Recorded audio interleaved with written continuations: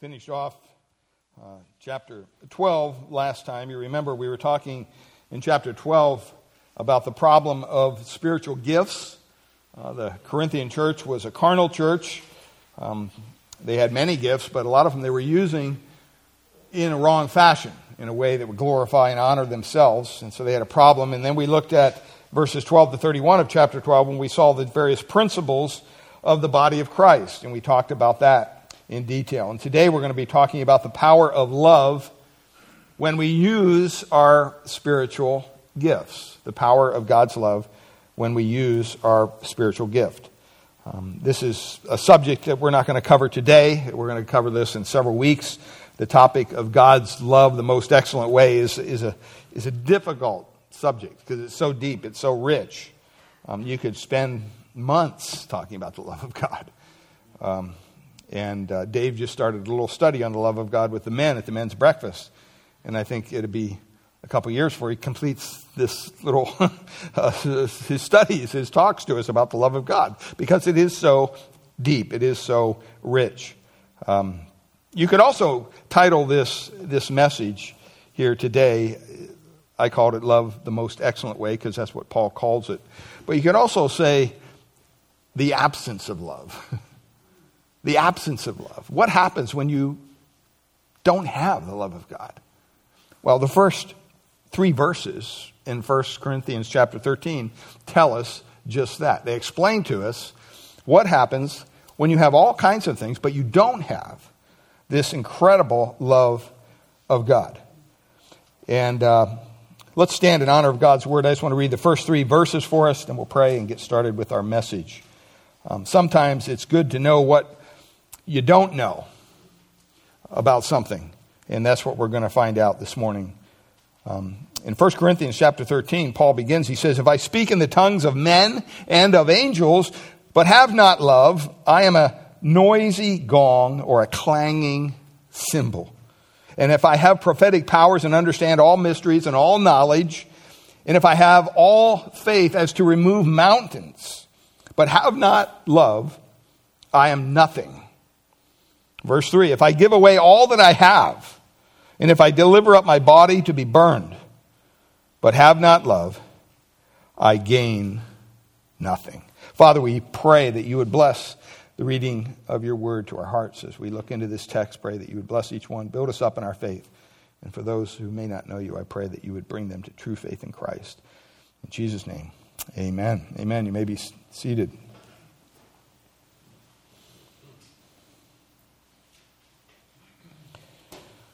We mentioned last time in our study the key of this whole section, basically, verses 12, 13, and 14, was found in 1 Corinthians chapter 12. You remember verse 13. Verse 13. Paul writes there, "But earnestly desire the higher gifts, and I will show you a still more excellent way." And we showed us, the word showed us as we studied that the grammar here is not a command. Paul is not telling the Corinthians, only desire the best gifts. That would go against everything he just said, right? So I know it reads that way in the English, but that's not what the original language. It's not an imperative. It's not a command. It's indicative. It's stating a fact. He's saying, you are doing this, Corinthians. You are seeking the showy gifts. You're desiring what you think in your own mind to be the gifts that are most important, because maybe they're used in front of people. He's not commanding them to seek them. He's stating a fact of what was going on in this carnal church. They were desiring them. They were coveting them. And what he says is what? I got to show you a more excellent way. I have to show you something that's greater than even your spiritual giftedness. A lot of times, many of us who search to desire to know what our spiritual giftedness is, we sometimes overlook maybe the one thing that we really need. The one thing that we need more than anything else in this life. is we desperately need what? The love of God. We need that a lot more than we need to know what our spiritual gift is. And yet somehow that gets lost in the search. The gifts are given, they're worked by the Holy Spirit. We've seen that in the believer's life. We don't have to help out the Holy Spirit. He's perfectly capable of showing you what your gift is. Now, we sometimes will give out a little quiz or a little survey kind of a thing, kind of point you in the right direction. Maybe showing you what maybe your spiritual giftedness is. But that's all it is. It's just a general tool. It's not a test. If you take those things in spiritual gift survey, they call them, if you take them like a test, and it depends on how you're feeling when you take the test. If you were just around a bunch of people and they got you all angry and they were against you, and then you took the test and it says, do you like to be around a group of people? Well, no, I don't want to be around anybody right now. So it's purely subjective. But sometimes there are some good indicators in there, and we can learn something about ourselves. And we always need to learn more about ourselves. But we have to be careful. We don't have to help the Holy Spirit figure out what gift we have, but we have to be careful that we don't grieve him, that we don't quench the Holy Spirit's power in our lives.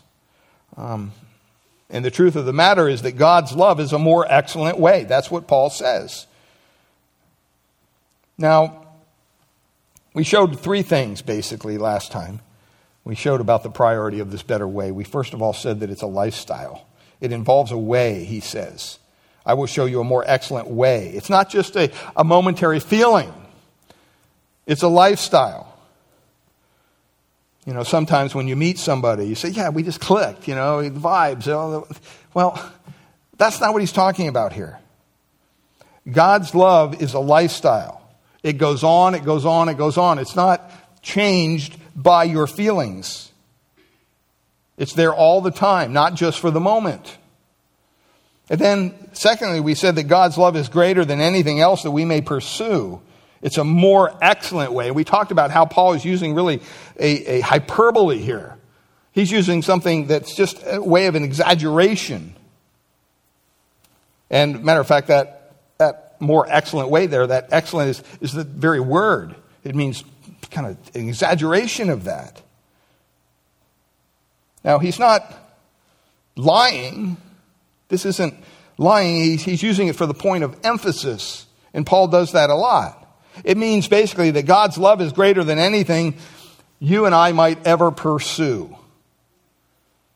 And usually it takes a long life to finally get to the end of your life and you figure that out. You figure out that, wow, I got a lot of stuff, got a lot of friends, but the one thing, I'm kind of low on my tank of love. Many of us pursue what we think is very important when we're younger. We have expectations we may want to accomplish. Sociologists say that we only wind up living to the point of the death of those expectations. So when you have certain expectations and then those expectations aren't seen, well, you just give up. You get depressed. It's easy to want something so badly and never get it. And to think that somehow, wow, this isn't fair. Life has treated me poorly. Well, you know what? You've actually missed the whole point of life, if that's your take. To love people is far more excellent and worth more than accomplishing anything that you might set as a standard for success in your own life. I mean, the American dream is what? Do the best you can. Buy more, get more money than you had last year. Accomplish mighty great things so you can leave a legacy. Don't just have one house, have one or two, maybe 3 or 4. Get as much as you can. Go for the gusto. That's how we value our success in life. I'm not saying you lay around and be lazy and don't have anything. God doesn't care if we have things. What he's concerned with is when those things have, what? Us. Solomon, long ago, the richest man who ever lived, really said it very wisely. He says it's all vanity. It's all meaningless. It's just, like soap bubbles that just kind of disappear. A smoke that's gone. They're passing away. I mean, we think in this life, well, that's a big deal. I've accomplished a lot. I'm moving up through my company, and I have this and I have that. See, the thing that is lasting is what you will do in the lives of people. That's what will last. The thing that is lasting and remembered the most will be when you help the most, when you're showing the love of God to other people. So we need God's love greater than anything else we need. It's more excellent. Thirdly, we said that God's love can be seen and understood. He says, I will show you. Remember that? That's kind of encouraging. That God's love can be seen and somewhat understood by us. It isn't what a lot of people think the love of God is. It's not some gas floating up in the atmosphere. Oh, that's the love of God. No. And once in a while it strikes you in your life, and so you're a little loving that day. That's not what the Bible teaches. The Bible teaches that the love of God can be seen and it can be understood. You say, well, how is that? See, that's why the Lord takes all this time in chapter 13. This is all he deals with here. He deals with the love of God. And we're going to learn a lot about it. It's very important. Now, in the original language, just before we get into the text, way of introduction, there's 4 words in the original language, 4 main words, I should say, for love. There's actually a lot more when you compound those words. We can go on for days about different words that are used when they're compounded together. But we're just going to look at 4 of them here. And the reason that the Greek language uses 4 words is, in English we're very generic, right? I mean, when you speak of love, what are you talking about? You can be talking about anything. I mean, you can say, I love ice cream. I love my dog. I love my wife. Hopefully not in that order, but I'm just saying, it's important that you can use that same word for anything. But in the original Greek language, there's different words. First of all, there's a word that's used for sexual love, eros. Doesn't appear in the Bible, by the way. Sexual love does, but this word doesn't. Kind of interesting. It talks about giving a sense of intimacy. Not in the sinful, crass way the world looks at it. It's not talking about the erotic that the world would look. But when the Bible talks about sexual love, it's something that's beautiful. It's something that's romantic. It's lasting. It's fully satisfying. It ministers to the heart of that individual. And it's meant for the confines of marriage between a husband and a wife. Sexual love. Secondly, we have a word storge, which speaks of family love. Family love. It gives you, sexual love gives you a sense of intimacy. Family love, or storge, gives you a sense of belonging. It's used in the New Testament in a compound form. In Romans 12:10, it says, love one another with brotherly affection. Storge was used by the Greeks among animals as well as families. A love of a parent for a child. And so family love is very important. We understand that. It gives a sense of belonging. You can see very quickly if you meet someone and maybe they were raised in homes and they were treated poorly. Maybe they didn't have any mother or father at all. Maybe they were orphans. I don't know. They didn't have anyone to love them, train them, or teach them. You can see that. What happens all of a sudden in their lives? What looks real attractive? Gangs, right? They have a sense of belonging. They don't have anything at home, so what do? They go out on the streets and they find a bunch of hoodlums to run around with who gives them a sense of belonging. See, it's important we understand that there are needs in people's hearts that the love of God can meet. That's important for us to understand. So we have sexual love, family love. And then thirdly, there's a third word, phileo. We understand this word, friendship love. It gives a sense of value and worth. We have Philadelphia, right? The city of what? Brotherly love. There's nothing wrong with having friends. We need friends. The Bible says there's a friend that sticks closer than a brother, right? Proverbs 18:24. It's important to have friends. Now, certainly the Lord is that. He's someone who sticks closer than a brother. But in Proverbs, it's not talking about that. It's talking about someone here in this life, physically with us. And it's wonderful to have someone who loves you, even though they really, really know you. Right? Those of you who are married know what I'm talking about. It's important to live with a spouse who is a friend. That's probably one of the most important things before a couple would get married to understand is that, you know what, you better be friends first. You better be friends first. Because after you're married, your space is invaded with this other person. And all of a sudden you can't do what you want to do whenever you want to do it, how you want to do it. You have somebody looking over your shoulder going, well, no, we're not going to do it that way. We're going to do it this way. And you better be friends to work through that time. You have two sinful people trying to live together in harmony and under one house, and they're supposed to do it for the glory of the Lord. You have to be friends as husband and wife. So we have sexual love, family love, friendship love, and then last one, agape, spiritual love. Sexual love gives you intimacy, family love, belonging, friendship love, value, and worth. What does spiritual love give us? It gives us security. It gives us security, a sense of security. It teaches us that God loves us no matter what. No matter what. It may come as a shock to you, but not everyone in the world is a wonderful person. I'll go even further. Not everyone in the church is a wonderful person. We know that to be true. There are some really, really nasty people.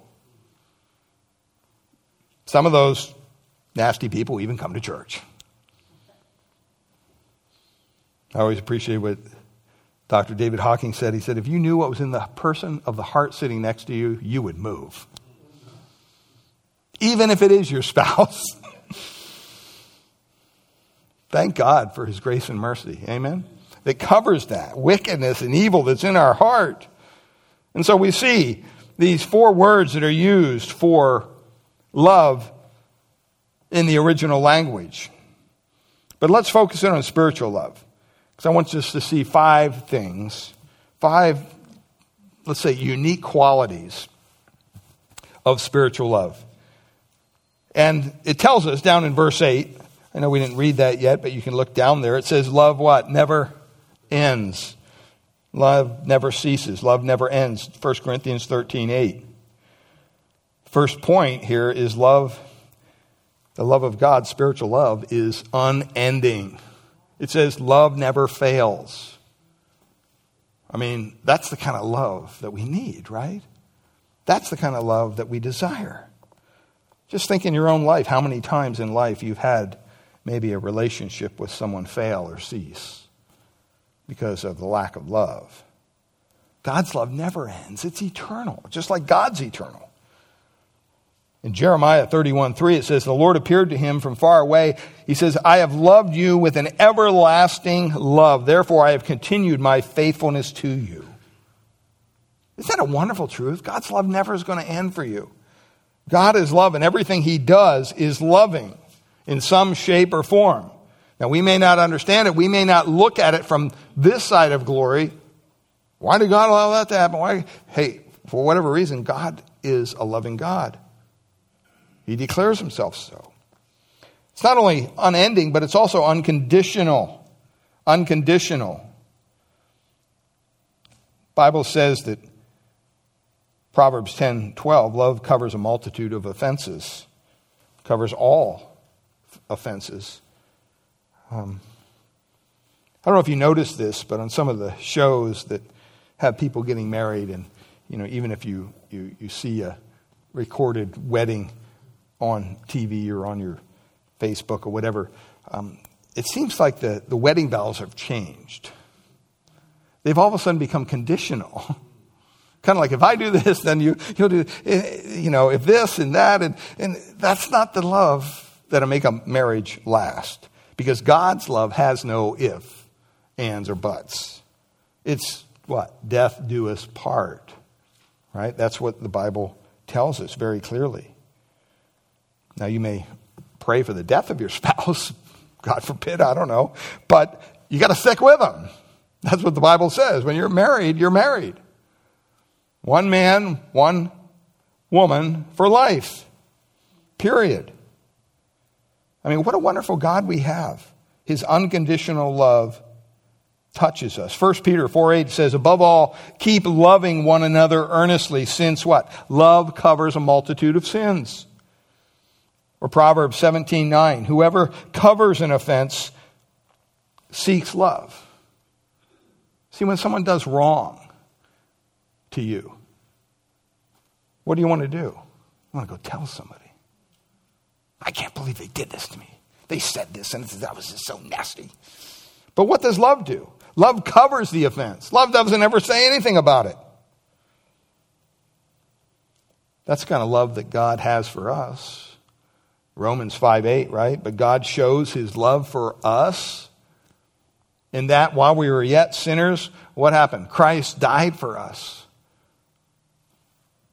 God doesn't sit back and say, okay, I want to love you.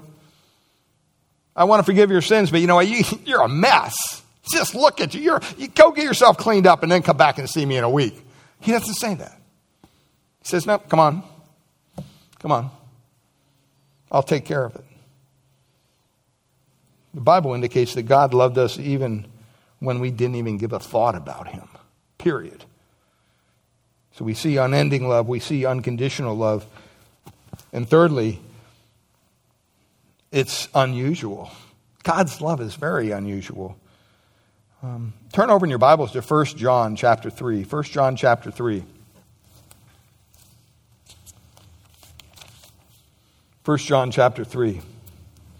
See, most of us, when we talk about love or loving an individual, we usually demand a response from people, do we not? In other words, hey, I'm going to love you, but what are you going to do for me? We have a tendency to love who? Those who love us. That's just normal. That's just what we're like. Guess what? God isn't like that. He has an unusual love. God's love is very unusual. Look at what it says in 1 John chapter 3, verse 17. But if anyone has the world's goods and sees his brother in need, yet closes his heart against him, how does the love of God abide in him? The idea is it doesn't. Verse 18. Little children, let us not love, what's he say, in word or talk, but in deed and in truth. See, the love of God isn't something you just say to your spouse when you're leaving the house, love you. That's not what it is. God's love does things. God's love is action-packed. It doesn't just feel things. See, when we think of love, we think of a feeling. As a matter of fact, that's kind of a hypocritical doctrine that's held by many. Well, I have to feel it first. No, you don't. You need to obey God. That's what we're called to do. If you live by your feelings, you'll be a mess. You got the cart before the horse, my friend.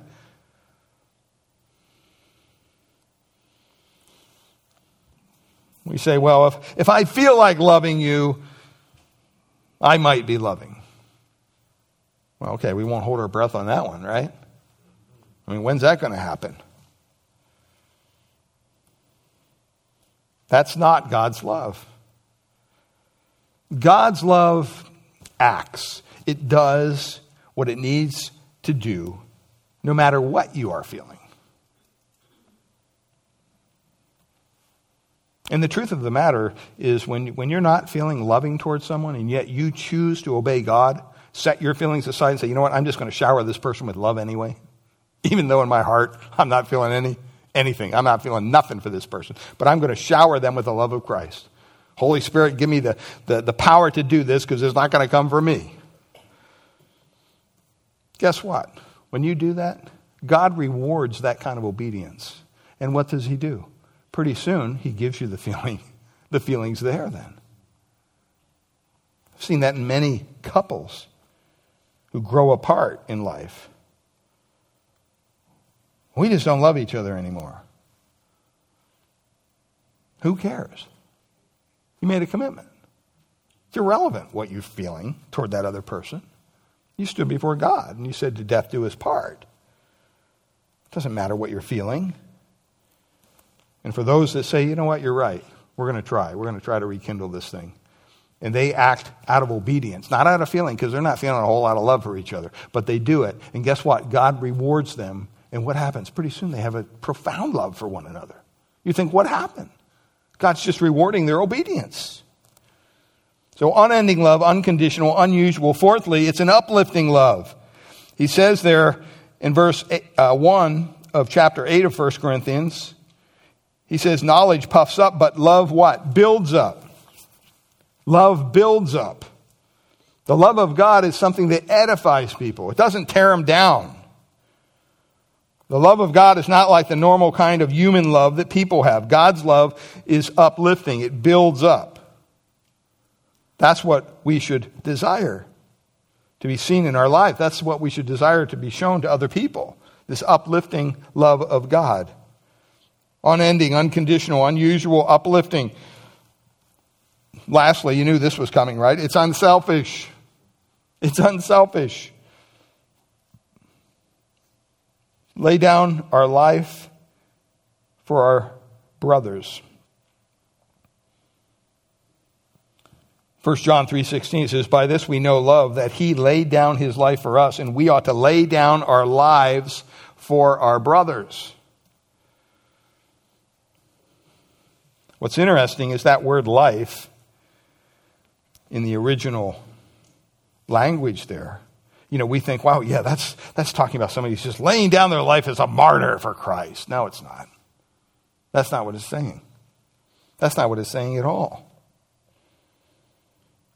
That word is not the word for like a living being. It's the word for your soul. We get the word psyche, right? That's the original word. It's not talking about your physical life. It's talking about your soul. What does it mean? It means lay down your soul for someone else. Well, how do you do that? You set your own desires apart. You're not selfish. You're not thinking about what you want. You're thinking about what the other person may want. See, that's God's love. It's not talking about going out and getting yourself martyred. It's talking about setting your desires aside. And other scriptures support that as well. Do you need that kind of love? Amen, right? It's kind of hard to acknowledge that maybe. But do you need that kind of love? Amen, you do. So do I. We all need God's love desperately.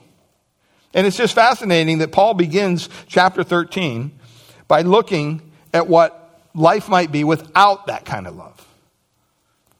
Without a love that's unending, unconditional, unusual, uplifting, and unselfish.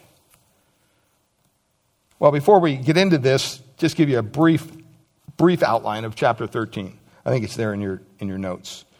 In verses 1 to 3, we see that God's love is essential. That's what we're going to look at in the remaining time we have together. It shows that God's love is necessary for all that we say and do. And without it, you know what? Life becomes meaningless and empty. God's love is essential. Secondly, in verses 4 to 7, we'll look at this next week, God's love is explained. It shows that God's love is different from human behavior. And that's a message I'm already working on. It's kind of uncomfortable for me. So just prepare yourself. It's going to be uncomfortable for you too. Because in that text, it talks about is not easily, provoked. All right? What I found out was the word easily there is not even in the text in the original King James. It's not there. They just put it in. Basically, not provoked. That raises the bar a little bit, doesn't it? That's verses 4 to 7. And then verses 8 to 13, God's love is exalted. It shows that God's love is greater than spiritual gifts. It's greater than faith and hope. It's greater than anything. It's magnified far beyond our ability to even understand or comprehend it. It surpasses knowledge, as Paul says in Ephesians chapter 3, verse 19. He says, and to know the love of Christ that surpasses knowledge.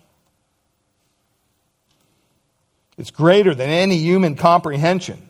And we desperately need it. We need God's love. And as we look at a life without God's love, it's important to realize that you can't walk out of here saying, well, I'm just going to produce God's love in my heart. I'm going to go do what this pastor says. I'm going to become more loving with the love of God. No, you can't do it. It's impossible for you to do it. You're going to be beating your head against the wall by Wednesday if you try to do this. You're going to fall flat on your face if you try. This kind of love, this supernatural love of God comes from only one place, God. That's the only place you're going to get it. You're not going to get it from watching a video. You're not going to get it from going on a hike and looking at nature. See, this love of God is God's very nature. And He is the one that has to pour it out in your life through the presence of the Holy Spirit. And we're going to get into the details of all that. So don't think you can just leave here this morning and put into practice God's love without God's help. You'll be very frustrated. But this is the very kind of love that's needed between a husband and a wife. Colossians 3. It's the very kind of love that's needed between parents and children. It's the very kind of love that's needed, you ready, between employers and employees. We need God's love. Well, let's look at the first point here, verse 1. Get into the heart of this passage. One thing that is interesting is there's one phrase that's repeated 3 times. It's repeated in verse 1, 2, and 3. If you look at your text there, you can probably see it. But have not what? Love. Every time it says that. It says, if I do this, but I don't have love, do this, if I don't have love, do this. It says it 3 times. By the way, the King James uses the word charity. If you have that translation, you're probably looking, well, where's he seeing love? It's the word charity. And a lot of people say, well, they don't understand charity today. I would say it's probably a better word to use than our English word love because it's so generic. The word charity, we kind of understand that, right? We understand what a charity is. We give charitable, what? Donations. Charity might be the correct translation of that Greek word agape there instead of love. See, this love of God has one outstanding quality to it. And it's simply this. It continues to give. And give and give and give. And it never needs anything in return. That's an incredible kind of love. See, what God does in our hearts is a charitable contribution, you could say. But you know what? He's not waiting around for the receipt. He's got to send to the IRS. He's not interested in that. God's wonderful love just keeps giving and giving and giving. It doesn't need anything in return. And our English word love is so nebulous it could mean anything to anybody. But agape gives and gives and gives. It never stops. It never quits. It never shuts down. So that's one thing I want you to notice. But secondly, notice the word if. Or in some translations, though. If I speak in tongues, right? Verse 2, if I have prophetic powers, if I give away all that I have. What's he doing here? Well, the primary point here is that it shows that he's using an example that is hypothetical. This is a hypothetical example. He's not saying this is true. He's just saying, if you could do this, even if you could, would be a way to say it, but you can't. Even if you could do this, I know you can't, but even if you could. And when you begin to study this portion of Scripture, it's amusing to hear some of the teachings that people come up with. It's bizarre. You have people concentrating on how to speak with the tongues of angels. And that's their whole Christian life. Why speak with the tongues of angels? Really? What is that? I don't know, but I do it. I mean, there's no one who knows all mysteries except our blessed Lord. There's no one who has all knowledge. There's people out there that are trying to have faith to move mountains. We're going to talk about this. The point, it's a hyperbole. It's an exaggeration. And this is something that happens very commonly in Jewish literature. It's called exaggeration for effect. That's what it's called. He's not lying. He's just drawing two completely opposite points to the point of driving a point home.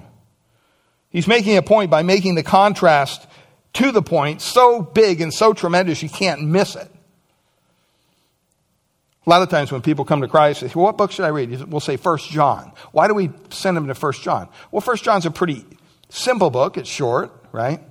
5 chapters, easy to read. And the language in it's pretty easy. Now, there are some difficult portions of 1 John, but for the most part, as a matter of fact, if you go to Bible school or you take a seminary class in Greek, where do they start? They start in the book of 1 John because it's very easy Greek to understand. It uses words like life and death and love and hate. Simple words. Even though the thought process of 1 John is rather difficult if you read through it. Why? He says things like, well, either you love your brother or you hate your brother. Whoa! That's a big contrast. No wiggle room. No middle ground. Either you're righteous or you're sinful. Either you're children of the light or what? Children of the darkness. You can't have one foot in, one foot out. It doesn't work that way. And in teaching by contrast, it shows the difference in 1 John between the true believer and one that's not.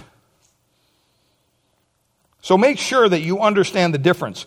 When we want people to understand the difference of something, we use hyperbole, exaggeration for effect. And that's what Paul is doing here in the first 3 verses.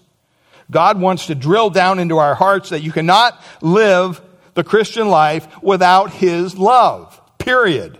You can't do it. And so many of us are trying to get into so many different things that we think are important, but you know what? We've missed the most important thing of all. And though you may be one of the more intelligent people in the world, if you don't have love, you're not anybody. There's something majorly wrong. That's what the Bible says. No matter what you say, no matter what you do, no matter how big your accomplishments may be, doesn't mean anything if you're not possessing the love of God. I mean, that's a tough truth to live with. Well, there's 3 different things here in our text. There's 3 conclusions that are different. In verse 1, 2, and 3. In verse 1, you see the conclusion, I'm a noisy gong and a clanging cymbal. He's speaking about our impact. We're going to look at that. Secondly, he says, I am nothing. You know, verse 1 really talks about our ability to communicate. You may be a gifted communicator, but if you don't have the love of God, you're not going to have much of an impact. Your impact is weakened. Secondly, he says, I am nothing as a conclusion. So first of all, I'm just a clanging cymbal, a noisy gong. Secondly, I'm nothing if I don't have the love of God. Your importance is diminished no matter what you've done. And then thirdly, he says, I gain nothing. In other words, all the involvement that you may have, you may be involved in feeding the poor and helping charities and doing everything. You know what? If you don't have the love of God and you're not doing it with that in your heart, you're not going to gain anything. Zero. Zip. Why? Because you can't live without God's love. It's essential. So let's look at this point. God's love is essential. The first 3 verses. We want to find out 3 points here. First of all, without it, our communication is ineffective. Verse 1. Look at what he says. If I speak in the tongues of men and of angels, but have not love, I'm a noisy gong and a clanging cymbal. Now, one thing I want you to see under each point, we're going to see 3 subpoints: the unrealistic claim, the actual condition of the Corinthian church, and the obvious conclusion. We're going to see those three things repeated under the next 3 points we go through. And the first point here is that our communication is ineffective without God's love. Let's look at the unrealistic claim. Remember, he's using hyperbole. He says, if I speak in the tongues of men and of angels. Well, what's he talking about, the tongues of men? He's talking about what? Human beings speaking.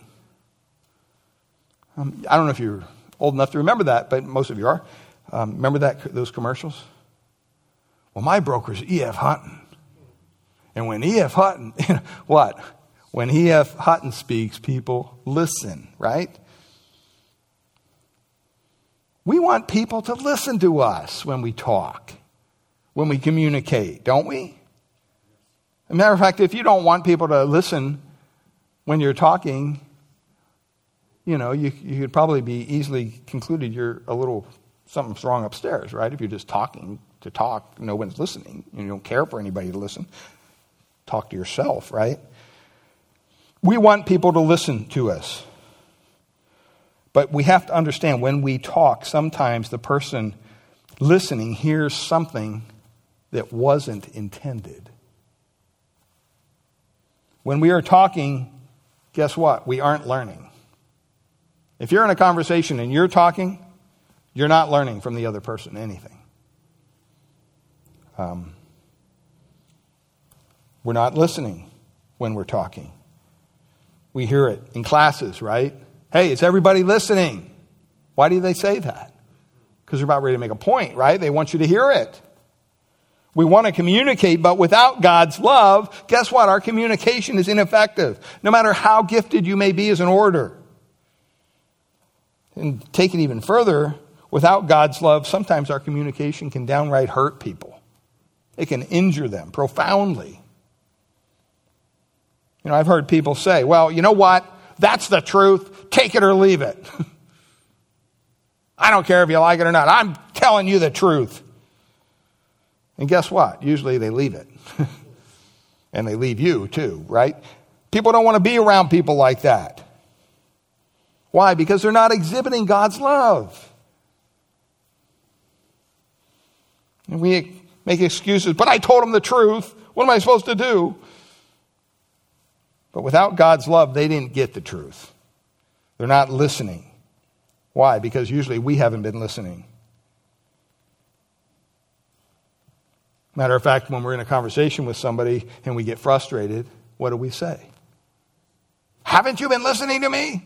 Right? That's what we say. And usually what do they say? Oh, I heard every word you said.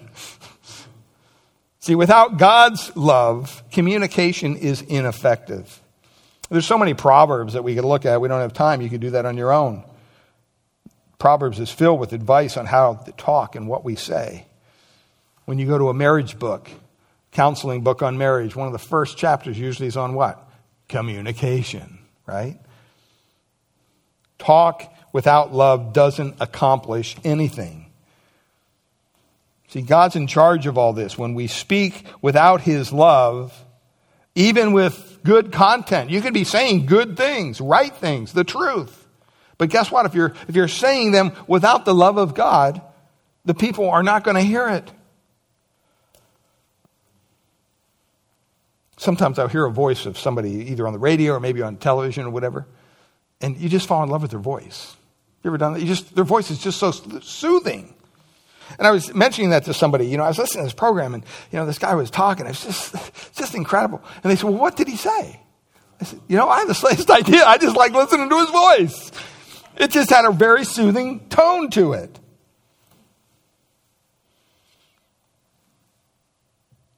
And there's other people who are very cerebral. They're very intelligent. They're very, brainiacs, and they're just constantly listening to every little jot and tittle, every little word. And why are they doing it? To correct you. They're waiting. They're just waiting for bated breath. Okay, we'll wait till the pastor makes a mistake because I'm going to tell him right afterwards. Oh, there it is. He misquoted that or he did this. There's people like that. They're just very cerebral. Some people think they're better because of what they know. We place such a high value on knowledge today. And even on education. There's a lot of forms of education. And I think our society has bought into the fact that, well, there's only one kind of education. You have to go to college. And you have poor young people who are in debt over their eyeballs because they listened to that lie, and they went and they studied something they don't even like, and they got out and they're like, I got to do this for the rest of my life, because they paid hundreds of thousands of dollars to get some little paper that says, they went to their school. There's a lot of our young people who'd be better off going and learning to be a plumber or a carpenter. There's nothing wrong with that. Or an auto mechanic. They make a lot of money. Right? Have you ever gotten your car fixed or had a carpenter come over? They make a ton of money. So we don't need to be forcing our children into a framework that says, well, the more you know, the more education you have, the better the degree, the more the degrees. Boy, you're just, wow. No. Because there's a lot of people that have all that, and they don't have any common sense whatsoever. 1 Corinthians 4:7, Paul asks the questions, what do you have that you did not receive? And if you received it, why do you boast as if you did not receive it? Do you know even the knowledge that we have, God gives to us graciously? We shouldn't boast if we're intellectual. You can speak with all the eloquence you want. You can use big words that nobody understands, so you have to give the definition after you use them. I never understood people like that.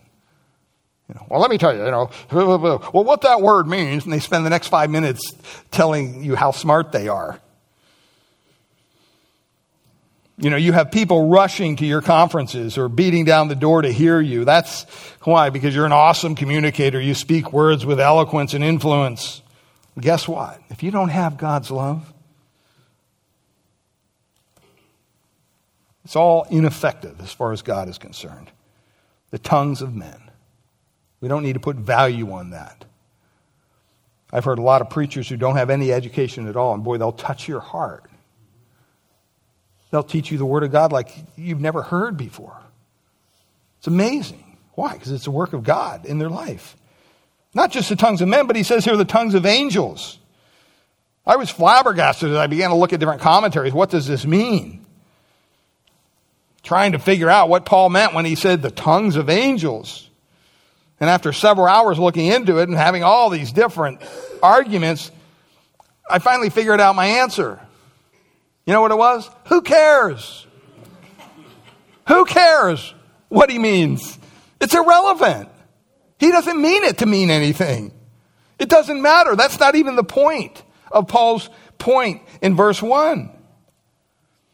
I don't care what the tongues of angels are, and I don't know what they are. That's not his point. What we do know is that angels always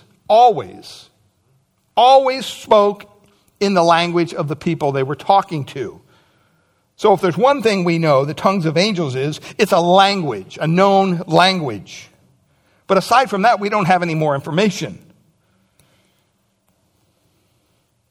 So you have people taking this verse and using it to get immature believers praying for the tongues of angels, that this is heavenly language that only a few saints, super saints, can possess. If you pray long enough and hard enough, God will give you the tongues of angels. That's ridiculous. That's not even what Paul is saying. Remember, he's giving an unrealistic claim here. No one is a master orator above all men, except the Lord Jesus. No one can speak in the tongues of angels. And he says, even if you could, that's his point. Even if you could do that, guess what? Your actual condition, Corinthians, is what? What's he say? But you have not love? You don't have love?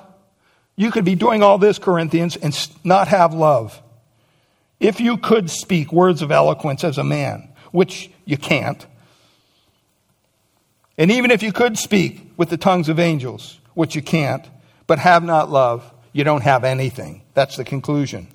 He says there, I'm a noisy gong or a clanging cymbal. You may think you're so eloquent or whatever, but if you don't have the love of God, you know what people are hearing is clang, clang, clang.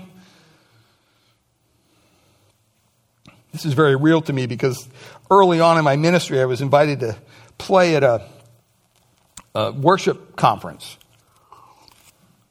with another band. It was kind of a concert. It wasn't a worship conference. It was kind of a band. And Lorna was in it, a couple other people from another church. And they put the keyboards right over here in front of the drummer. Okay? And they weren't electric drums. They were loud, the kind of drums that Ken likes to play that we won't let him play. But the real drums, with the cymbals. And, even as an electric cymbal, when you play that cymbal, man, it just cuts through the mix. So you got to tone it down. And I remember standing there, and this guy's just beating on his cymbal. I don't even know what kind of cymbal it was. I couldn't even hear after 5 minutes. That was before you had in-ear monitors and all that. So, that was back when you had a sound guy, and he had to make the mix for everybody, and you had floor wedges. And you could never have it loud enough. So the drummer, turn me up, I can't hear. And the bass player saying, turn me up. And I'm saying, I can't hear either, turn me up. So you got this volume of noise. And I remember that cymbal just cutting through all that. And by the end of the concert, I just had a major headache. It was just this clanging noise after a while. That's the example he's giving here.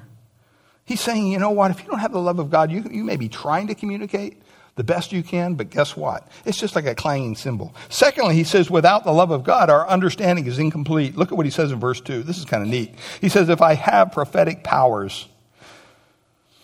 Some of you may have the word gift there. It's not there in the original language. That's why it's italicized. And understand all mysteries and all knowledge. And if I have all faith so as to remove mountains, but have not love, I am nothing. Remember, the same thing. He gives an unrealistic claim.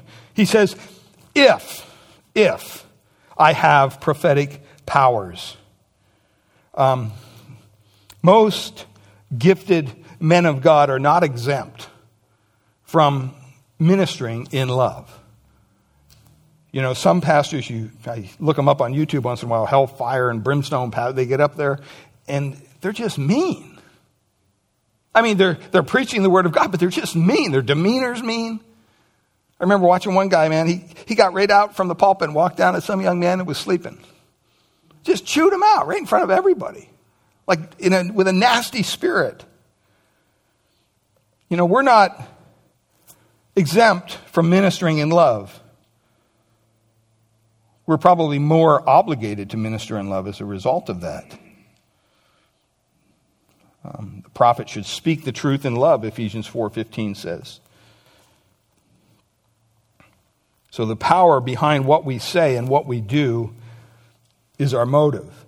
And it has here that you're speaking the word of God, that you're using the word of God to edify people.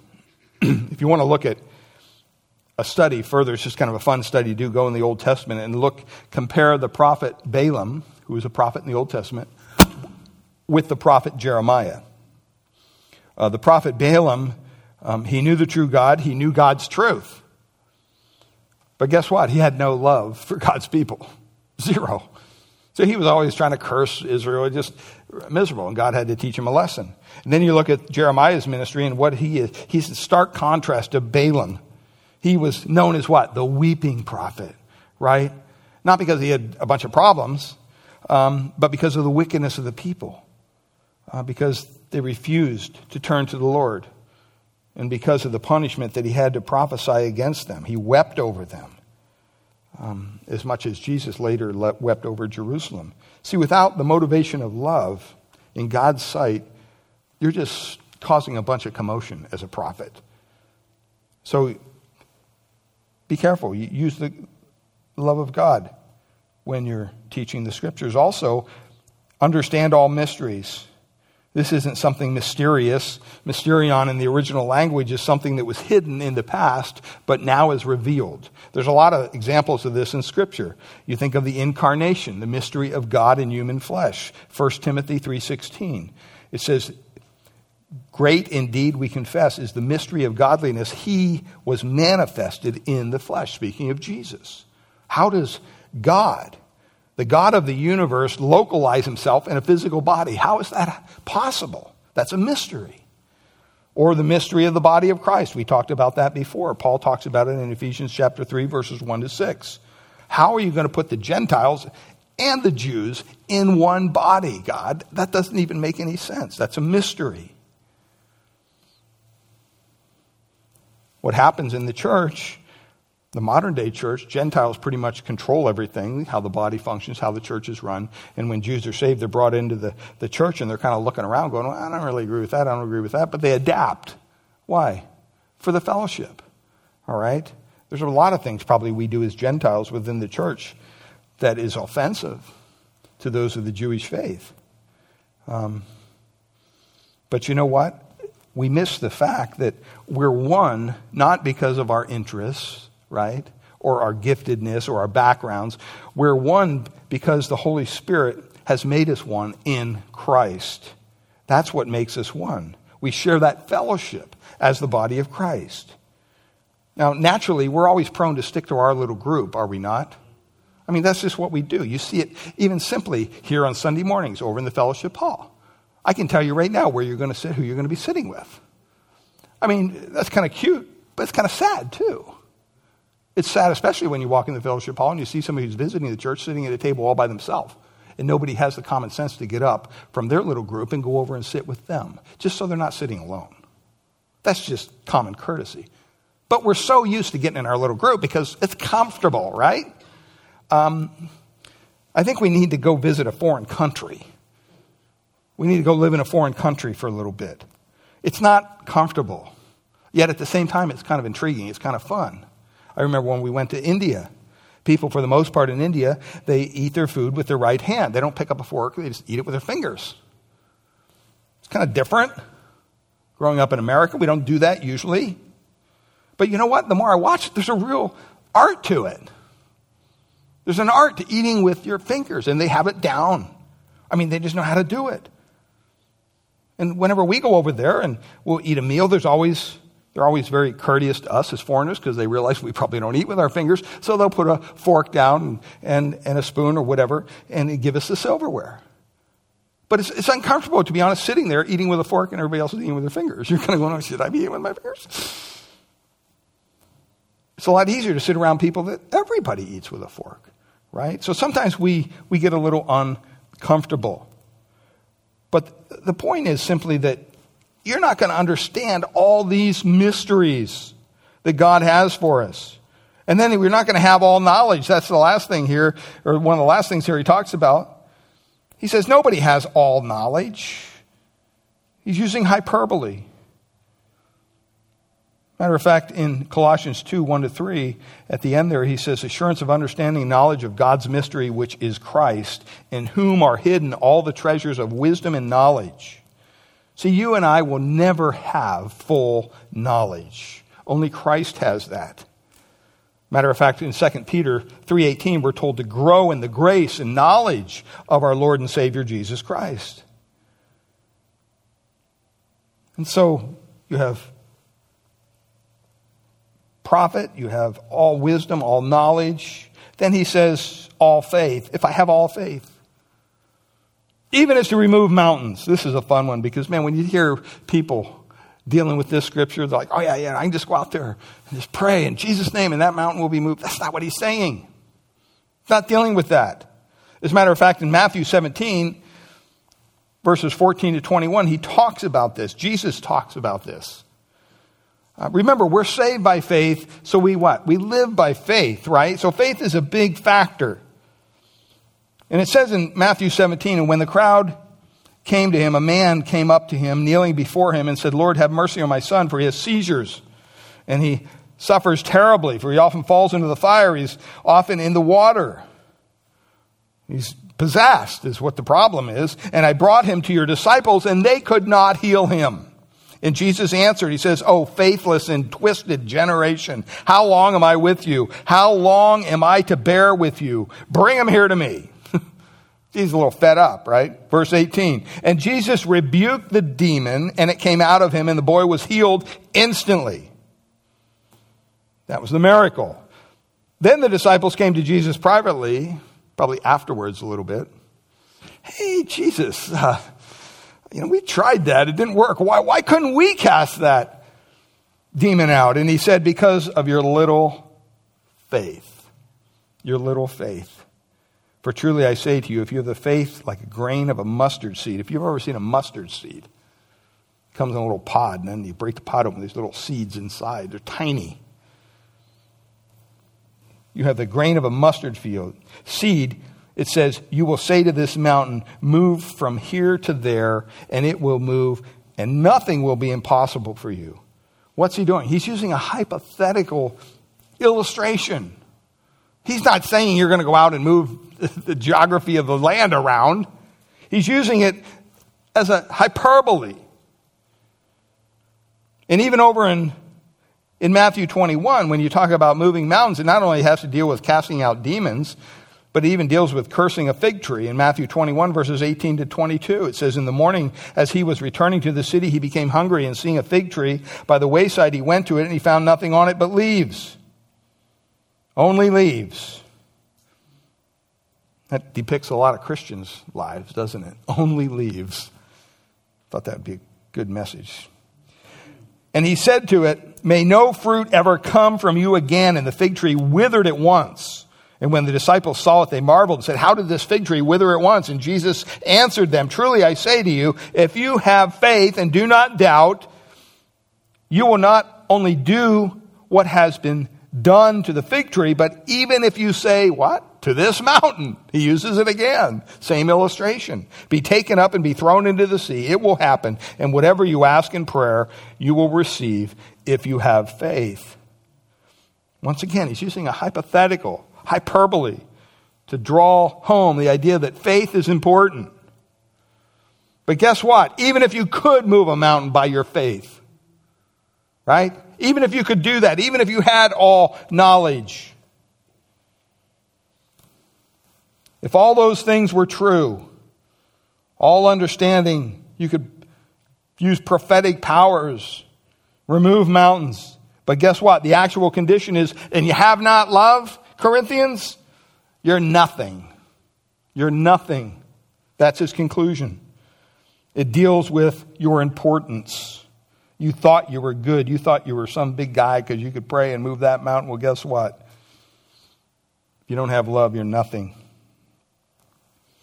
So our communication is ineffective. Our understanding is incomplete.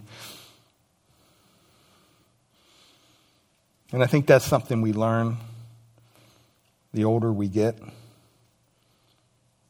Our understanding is incomplete.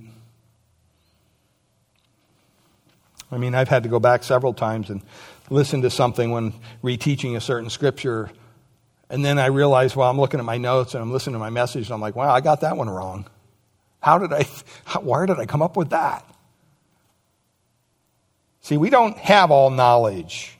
The older you get, the more you realize there's something more than just knowing everything. Because knowing everything can make you puffed up and proud. And you know what? People aren't really impressed by that. Nobody likes a know-it-all. No, sometimes they're nice and they come up and, oh, you're pretty smart. And all, they're nice to you because they know that's what you want to hear. But inside they're going, get away from me. You puffed up, prideful person. If they were honest, that's what they'd say. See, it doesn't matter how much you know if you don't have the love of God, you've missed it. And thirdly, without the love of God, our giving is insufficient. Even if I give away everything I have, Paul says, if I deliver up my body to be burned, and by the way, in the original language, that word burned could also be the word proud. So we think, they're talking about, being a martyr once again. It may not mean that. It may mean you may be boasting about how much you've done. And even if I do this, it's a boasting attitude. It's unrealistic. Augustine said that there are two verbs that build two empires. One is to have, and the other one is to be. I mean, when you stop and you think about that, I mean, that's really what strikes true in people's hearts. They want to use people to build their own little work. And that's all and once they're done, they dispose of the people. That happens so many times, even in ministry, when really we should be using our work to build and edify the people. That's what we're called to do. And in Matthew chapter 6, Jesus says so much. He says, you know what, if you give in secret. Don't be out there boasting about how much. I mean, everybody likes generous people. I mean, I like givers a lot better than I like takers, to be honest with you. I mean, who wouldn't, right? But if you do all that and you have not love, he says, you're not going to gain anything. In other words, your involvement means nothing. So Paul is very clear here. He's introducing this subject of love. And he's basically telling us that, you know what? You have to understand that God's love is essential. It's essential. And if you don't have it, then you need to start looking in the right place. You need to start looking to the Lord. Father, we pray that you would minister to our hearts your truth. We thank you for this introduction to this chapter. And Lord, we thank you that your love is essential for our lives as believers, especially. It's not an option. We don't get to choose not to love people just because we don't get along with them, or maybe we don't like the way they act or look or whatever. Lord, you've called us to one body, the body of Christ, and you've called us to be joined together, not because we like certain things or we don't like certain things, or we vote for certain people or we don't vote for people. That's irrelevant. We're brought together as the body of Christ because of your work of the Holy Spirit in our lives, that we are saved by one Savior. And we are joined with him in one body. And Lord, I pray for anyone here today who's yet to put their faith or trust in Christ as their Lord and Savior. I pray that you would speak in a loud volume to their heart, to their mind, even now. That without your love, without Christ, they are nothing. They have no hope. Their sins are not forgiven. And they are looking at an eternity in hell, filled with torment and turmoil. And we don't want anyone to go to hell. So, Lord, I pray that you would show them their need of a Savior. Show them their inefficiency to save themselves. And, Lord, that you would point them to the only Savior there is, the Lord Jesus Christ, that you would do that work of salvation in their heart. And, Father, we thank you as we look around, we see the world disintegrating, Lord, that one day we will be out of here. Lord, you promised to come back for your church, and I pray that we would be faithful to that day, to live lives that are honoring to you in every way, and that the love of God would be expressed in our lives through the power of your Spirit. We thank you and we praise you in Jesus' precious name. All God's people said, amen. Amen. Let's stand.